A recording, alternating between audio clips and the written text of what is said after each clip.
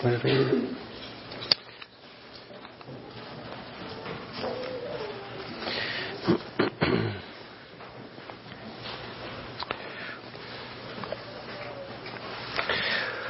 with me.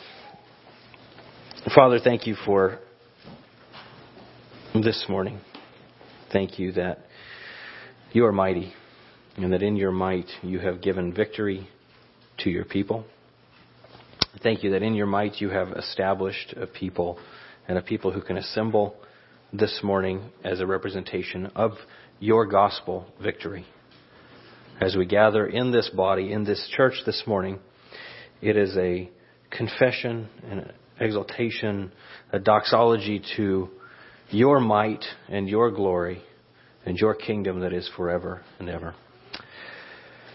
Father, as we open your word this morning, would you sanctify us by it?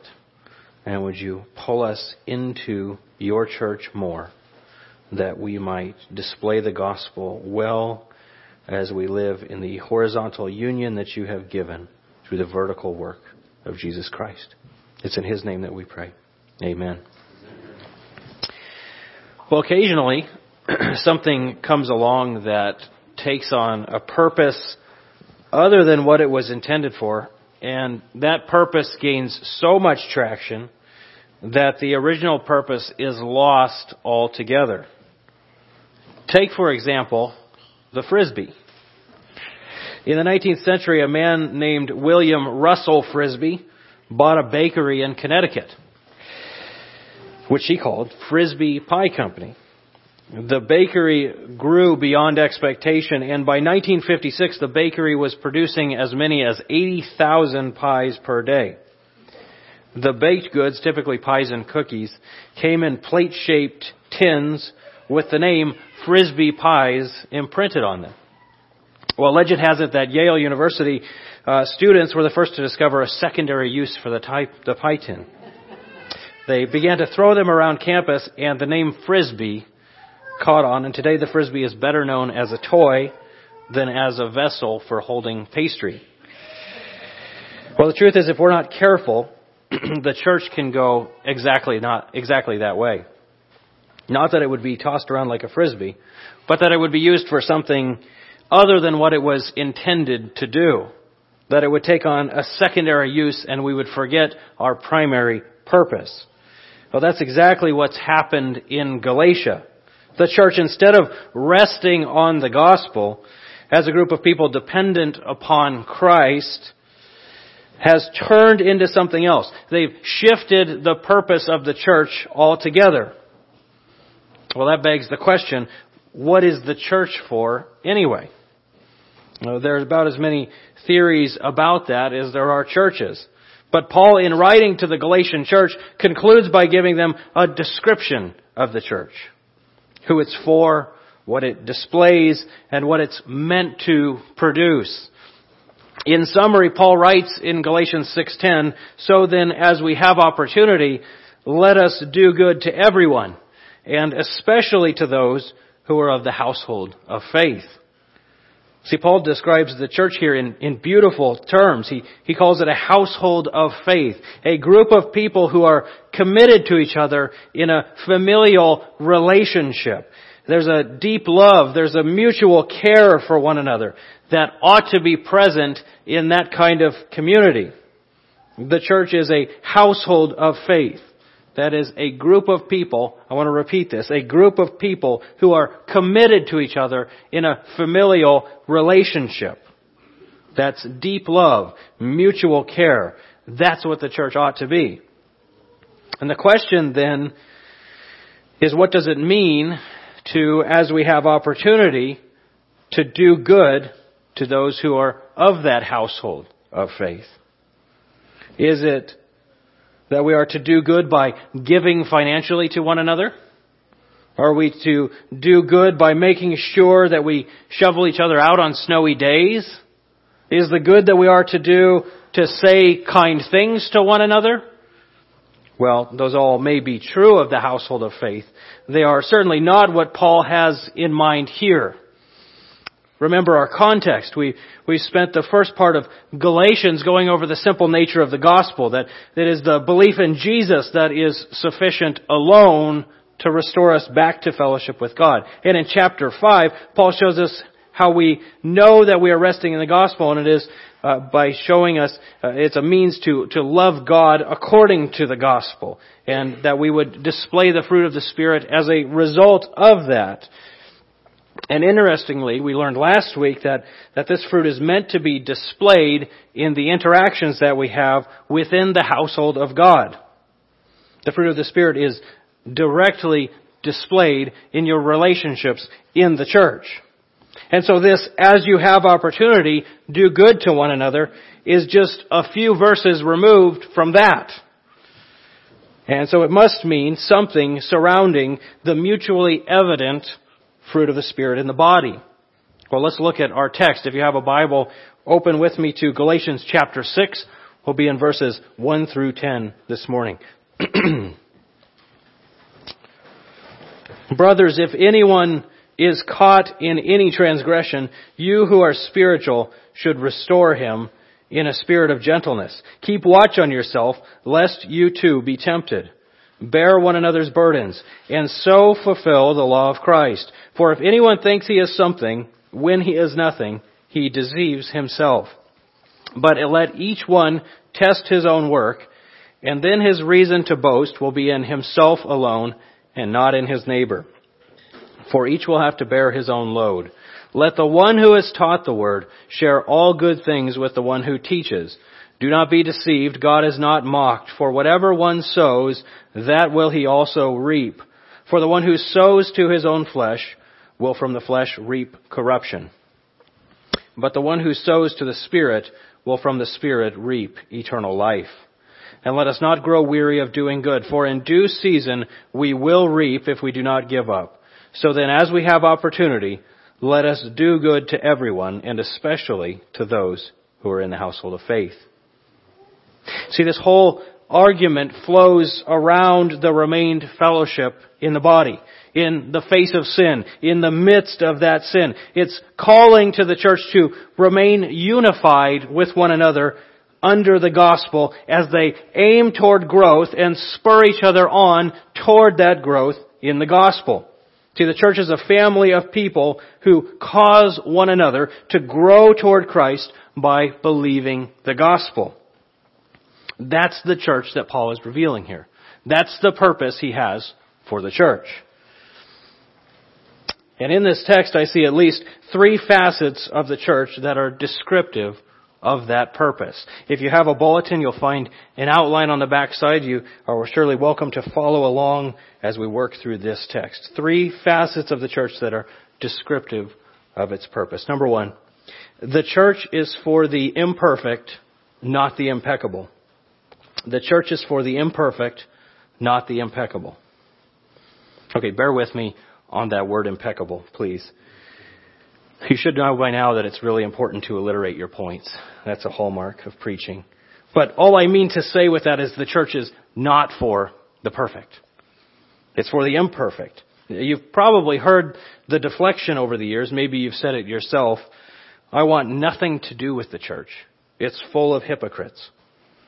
Of course, a hypocrite is one who says one thing and does another, whose life does not align with their belief.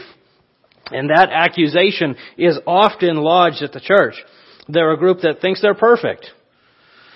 But I know better. I see through them. They're not perfect. At least so goes the accusation. Of course, the problem with that is that it begins with the presupposition that the church is designed and composed of perfect people. People who are without sin. Well, if that's the case, then I would have to agree. It's full of hypocrites. Because there is no one in the church who is without sin. No one here is without sin. But we act like it, don't we? Do you feel guilty of that occasionally?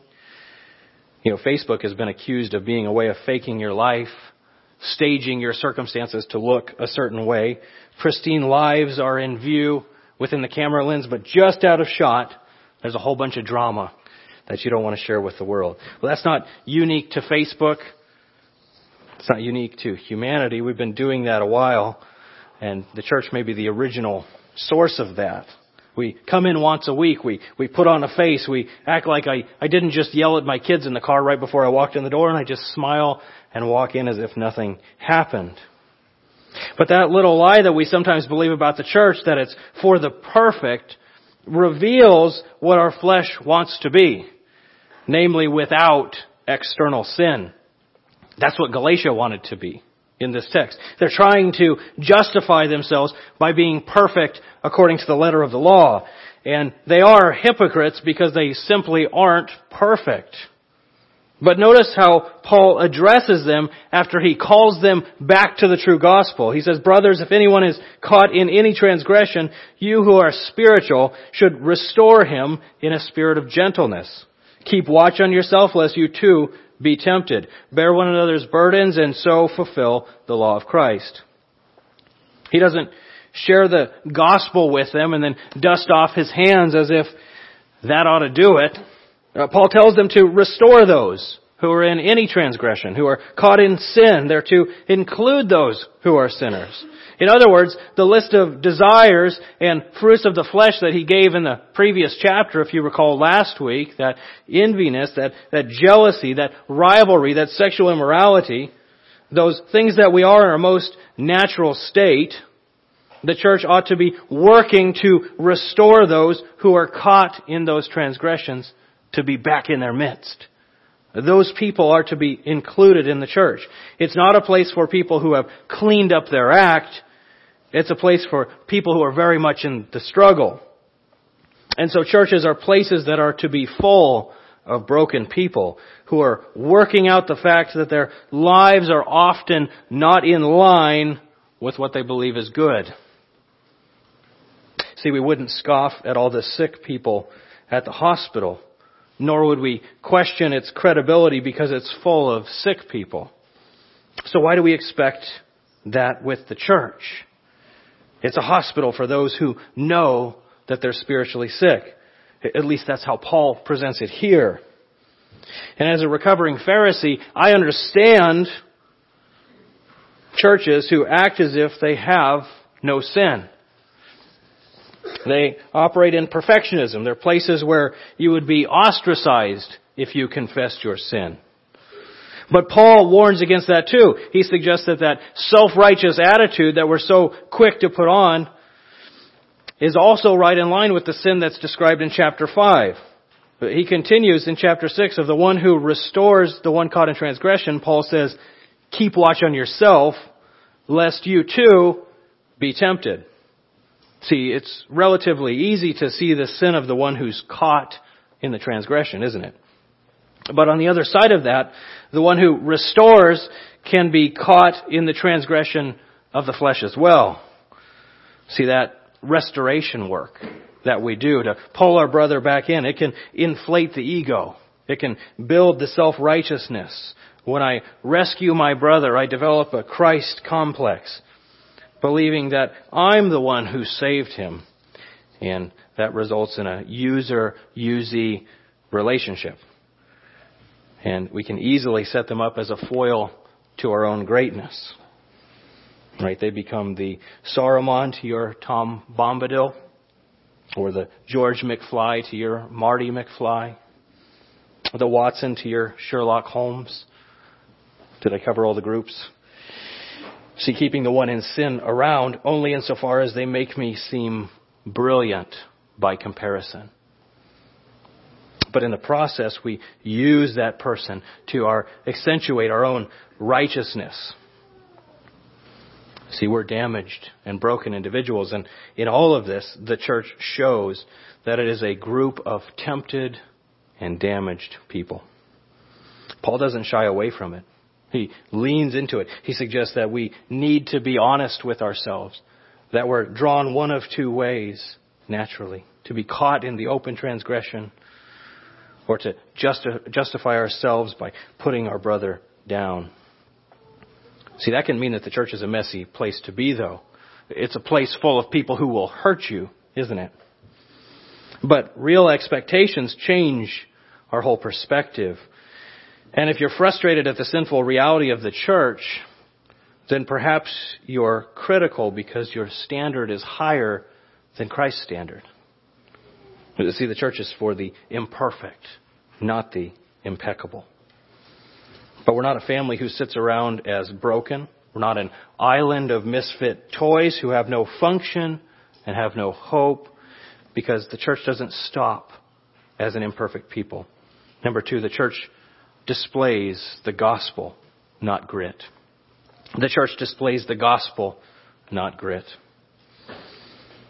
See, whenever we find ourselves in the position of self-righteousness, whenever we find ourselves caught in sin and not wanting to lean into the church, we're displaying a desire to grit out our salvation. What do I mean by that? I mean that we're saying that we must justify ourselves by the law, that I must make myself pleasing to God. That's the flesh talking. That's our most natural position. I desire to earn my own affection, to earn my own praise, to earn honor. Or I desire to spurn the law completely because I can't keep it. That's so natural and that's so ordinary to us. But Paul says that the church is not meant to act as that natural man. The church is to be a display of the gospel. But look what he says. Brothers, if anyone is caught in any transgression, you who are spiritual should restore him in that spirit of gentleness. Keep watch on yourself lest you too be tempted. And then into verse 2, bear one another's burdens and so fulfill the law of Christ. The fact that the church is called to restore the one caught in transgression and is not to display a self-righteous attitude in doing so means that they are displaying something other than grit. Namely, they're displaying the gospel. Or what is the gospel? It's what Paul calls here the law of Christ. The good news that even though you are nothing before God, that you are a worm and a rebel before God, your sin is overcome and your debt has been paid. You've been made a new man. You've been made a righteous man, not by anything that you did, mind you, but by the work of Jesus Christ and by the free application of that by faith. You've been given Jesus' perfection and He's taken your shame.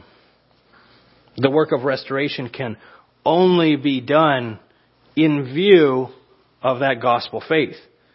That's why Paul continues in verse 3. For if anyone thinks he is something when he is nothing, he deceives himself. But let each one test his own work, and then his reason to boast will be in himself alone and not in his neighbor. For each one will have to bear his own load. Let the one who is taught the word share all good things with the one who teaches. See, only when we believe that the gospel has taken a people who are nothing, who are unable to bring themselves back, but are saved by grace alone, only when we believe that will we truly be able to restore our brother caught in transgression. That means that the one who is spiritual is not the one who is without sin. See, Paul calls the one who is spiritual to restore his brother, but that cannot be the one who is without sin. That makes no contextual sense here. See, the whole argument of Galatians has been to take the church's eye off their ability to obey and to turn to Christ and what He has accomplished by the letter of the law for them. So the one who is spiritual, the one who does the restoring here, is the one who has given up trying to please God by obeying perfectly. And he is to turn to his brother who is still trapped under the weight of the law and to show him how the gospel releases him from the crushing weight of trying to be Jesus. That's how the church displays the gospel. We don't cancel each other when we find each other in sin. Rather, we call each other back to gospel faith that Jesus has done what you could not do. And that brings a kind of fellowship that nothing else can. That's the point of verses 3 through 6. The law of Christ is making oneself nothing. That's what Jesus did. And then bearing others' burdens, slowing yourself down to carry your brother when he's wounded by sin, so that you can show him how the gospel has redeemed him. Think of the fellowship that affords. See, grit cannot do that. That's the position we put ourselves in, though, often. See, grit works to climb a ladder. It strives to make oneself perfect. And because the holiness of God is so unreachable, it must put others down to make ourselves feel like we're getting to the top.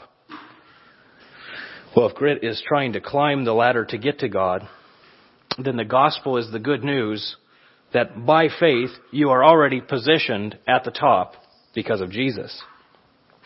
Therefore, you have no need to push your brother down. The gospel is the only thing that gives you real freedom to have real fellowship on equal terms. Now, verse 6 there, I don't know if you caught it, it's a sticky one. But I like to think that a better translation of that might be, let the one who is taught the word share a common fellowship with the one who teaches. See, the one who thinks he is something is displaying grit. He violates the gospel, which is the law of Christ. Test yourself, church. Are you gritting it out for salvation? If you are, you're out of place in the church. Because the church is the collective of the imperfect, perfected by Jesus' grit. See, one way you can know that you're living by grit is if you aren't pushing into the family of God. If you're staying on the fringes of the church, that can be a sign that you're not displaying the gospel in the way you're living. Think about it. To be in a true gospel community like the one that Paul is describing, to be on equal footing and preserving one another with the gospel, you must first be known in that body. Mustn't you? You cannot expect to get much at the hospital without first being diagnosed, without first answering some questions, without first being evaluated. You can't skip that step and expect to be treated reliably. And more than you can expect, any more than you can expect to be helped by the local church if you're not known by it. That means that you have to be around. That means you have to be vulnerable to be helped. That means participation is necessary in the things that it offers. See, that fellowship time that we do downstairs after the service, it's a nice thing. But we don't do it just because we're friendly. We're friendly. But that's not the only reason. We want to live out this principle. We want to interact with one another so we might know how to best do good to one another, as Paul puts it. So you need to lean into those kinds of things. The Super Bowl party this afternoon, same type of thing. Lean into it. And discipleship groups, by the way, discipleship groups are not just for those with a little bit extra time. Believe it or not, they're not for men who like to get up at 5 a.m. Maybe some of you do, I don't. They're a way that we can become known in the body so that we can live this out. Get involved in those things so that the church, that is, the members of the church, might serve you in urging you and helping you to grow. You must be known for this to benefit you. But second, you must be humble for that to work as well. So you can't be restored if you aren't humble. If you can't accept the help, then the gospel is not on display in your life. As Tim Keller has pointed out, some gifts require humility to accept. If I gave you a gift, a wrapped up gift, and you opened it up and it was breath mints, that might take a little humility to accept. Because I'm insinuating something, aren't I? Well, the gospel is the grand display of your need. It's a cosmic display of your humility and humiliation before God. You had nothing to offer God but you owed Him your life's devotion. You owed Him perfect obedience that you couldn't give. So Jesus, the perfect Son of God, lived that perfect life and gave it to you. You can only accept that by faith. You can only take that in humility. You can only accept that by implicating yourself as having real need. You don't grow out of that church. You don't grow up from there. Humility is the mark of the Christian life. We will always live in need if we live in the body. We have to humbly accept help from one another. In church, we also must be protected. We must be protected. Do you notice in this text, whether you're caught in transgression or whether you're playing the part of the restorer, the church exists in fellowship so that she might protect you. The restorer protects the transgressor by bearing his burden. But the transgressor protects the restorer by pointing out the teacher's self-righteousness.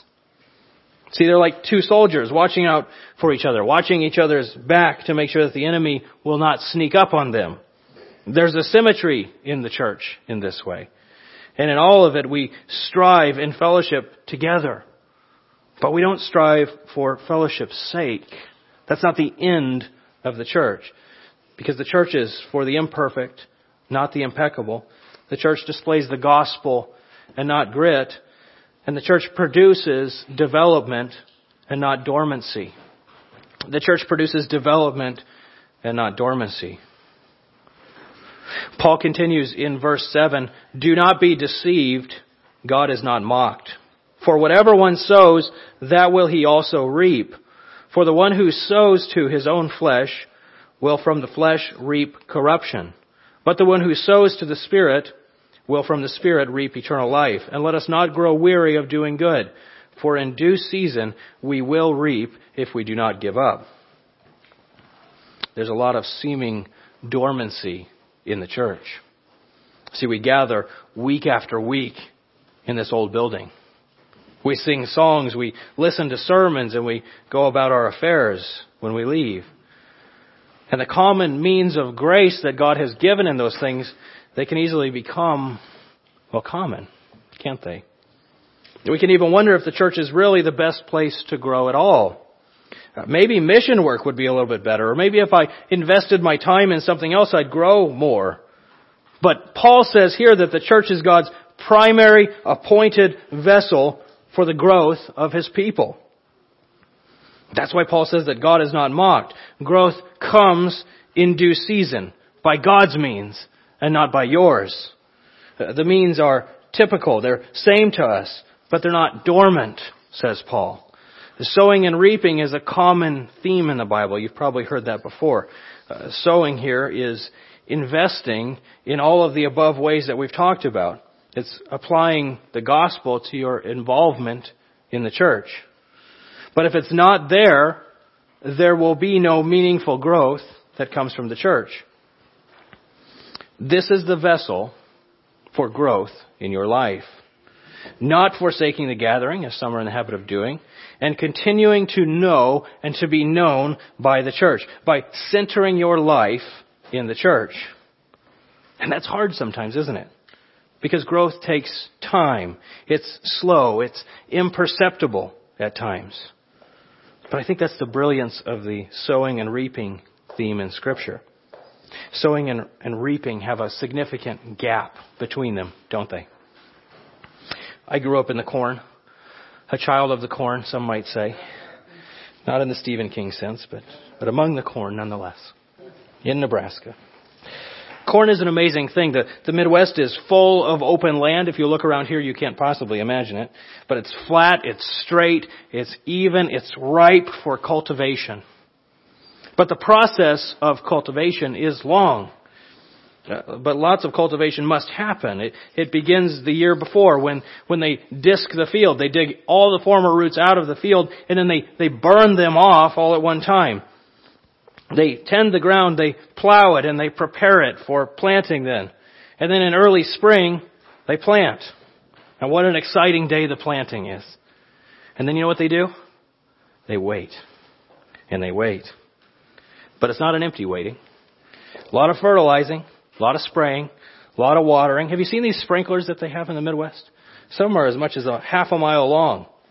They travel around the field on a center pivot and they rotate around that field day after day after day. And then there's more waiting. And church, your personal growth can be that way too. You seem to still be responding to your spouse with irritability, with anger. You have strong passions and lusts that overtake you. You collapse under the fear of man and you act ashamed of the gospel in public. You know, the fruit may not come for a long time. Development is slow. You won't see immediate results all the time. There's early mornings in cultivation. The awkward and painful vulnerability, confession of sin. That's foreign to us, isn't it? It hurts. when we begin to do it. And the gospel life is often marked by a failure to see reciprocal results. Sometimes the fruit is years away. But suddenly, after a period of what seems like nothing, a small green thread breaks the surface. Now, how much cultivation and growth came before that plant sprang up. And when it's finally visible, it's the first sign of victory. Something that would normally cause you to blow up at your spouse doesn't faze you suddenly in the moment. Maybe a moment of victory in the fight over lust when you choose to remember the promises of God's goodness. Maybe a small word about the love of Christ to your coworker. Small beginnings, but the result of a tremendous amount of cultivation and growth. And it's all taking place under the surface until that day by the grace of God. And then one day you look out. You're driving down those country roads and the corn is huge. Suddenly it's so high that you cannot see around those long country roads. It's over 6 feet tall. It's over the top of your car. You're surrounded by the corn. In fact, you look back and you wonder, how did this corn get so tall? But you know that the Spirit did the work in your life as you worked out your salvation with fear and trembling. And the fruit is real. And you look back and you marvel about how God has transformed you as you leaned into His appointed means, as you leaned into the church. There's many testimonies of such goodness in this body alone. God's at work here in our midst. And it is gospel growth, the kind that comes from God. And because it comes from God, it cannot fail. See, maybe COVID has made you dormant. Maybe it's other circumstances. And Paul says to lean into the church and watch what God will do as we live in the grace of God together, challenging one another, living in light of His gospel. Sometimes growth can seem like nothing is happening and suddenly it's there. But the church is not a group that has resigned itself to sin. And it is not a place where nothing is supposed to happen. It's a place, a group that's devoted to growth. How have you seen God grow you over the long haul? As you look back over your Christian life, where do you see the threads springing up? Where do you see great growth? And if you have not seen growth, will you trust in God's appointed means? Do not be discouraged. Your presence here is a small beginning, but it's a small beginning of the great growth that God intends to do in all His people. Do not grow weary in doing good. See, if we do not allow the church to go the way of the Frisbee, that is to devolve into something that it was never intended to be, and if by God's grace we keep the purpose of the church its purpose, we cannot fail. Its purpose is rooted in the resurrection of Christ. If we do not allow the church to become a social club or a hub of self-righteousness or a recovery group where we're simply left to feel better in some kind of mutual exposure. But if we can be exposed and constantly covered with gospel truth and remain centered in that gospel, we cannot fail because we're living in the light of that gospel, that good news of the victory of Christ. When David engaged in such sin as he did with Bathsheba, that is adultery and murder and everything else that I'm sure came out of that, he more or less got away with it. But it required a man coming to him and bearing that burden with him, calling him back to repentance, doing the good that Paul has in mind here, calling him back to the gospel. See, if David, a man after God's heart, needs others to walk with him as he works out his salvation, how much more do we, church? Let us not grow weary of doing good, for in due season we will reap if we do not give up. Father, thank you for this church. Thank you for the glory of your church, the glorious display of your gospel at work. Father, we do not claim to be perfect by our presence here, but we claim to be people who are in need of recovery, of restoration. And we are a people who, by faith, trust the work of Jesus. Father, would you give us the grace to push in when we feel like pulling out. Give us the grace to grow within this body. In Jesus' name we pray. Amen. Amen.